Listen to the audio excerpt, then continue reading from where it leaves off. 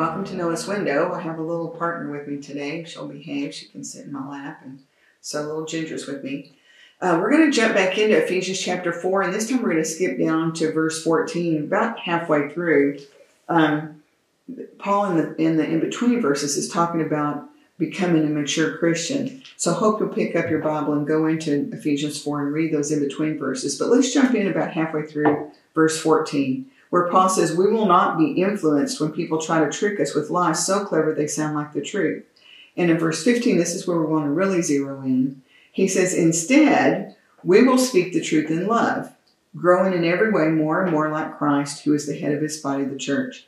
So what we want to zero in here today on is speaking the truth in love, which can be a challenge because we are called to speak the truth. That's what we are here to do as ambassadors of Jesus Christ. But we need to make sure we deliver that truth with love, because that's what Christ did when he brought us the truth. He brought it to us with love. So as Mark and I were walking through this scripture, he said there's two things that we do that are wrong along these lines. And the first one is we might say, because we love someone, we will lie or not give them the truth because we're afraid to give them the truth because we love them. So we can dismiss the truth because love is more important than truth. But the other side of that is if we have the truth, we can say, well, since it is the truth, it doesn't matter how I say it. It's always important how we deliver the truth. And as Mark said as we were talking, and neither of these is like Jesus. And as we see in verse 15, the comparison here, when he says we will speak the truth in love, he says, as to go on from that, growing in every way more and more like Christ, indicating that Christ is the one who speaks the truth in love. So as we are going about our life, whether we're talking to family members or co-workers or whoever we're talking to, we are carriers of the truth. We have the most important message in the world, and truth is important. What God tells us in his word is important.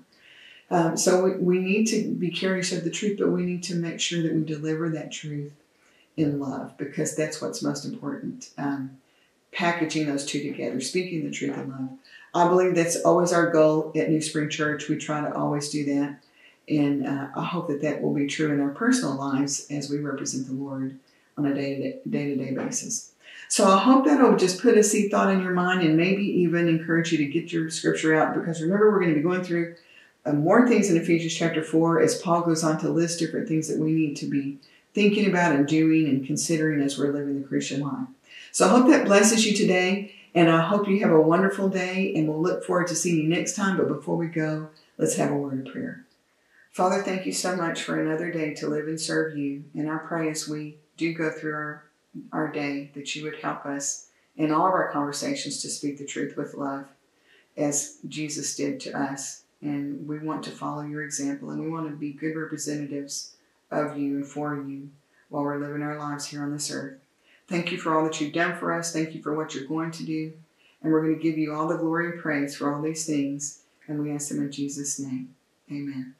Well, God bless you, and I hope to see you on Monday back at Noah's Window.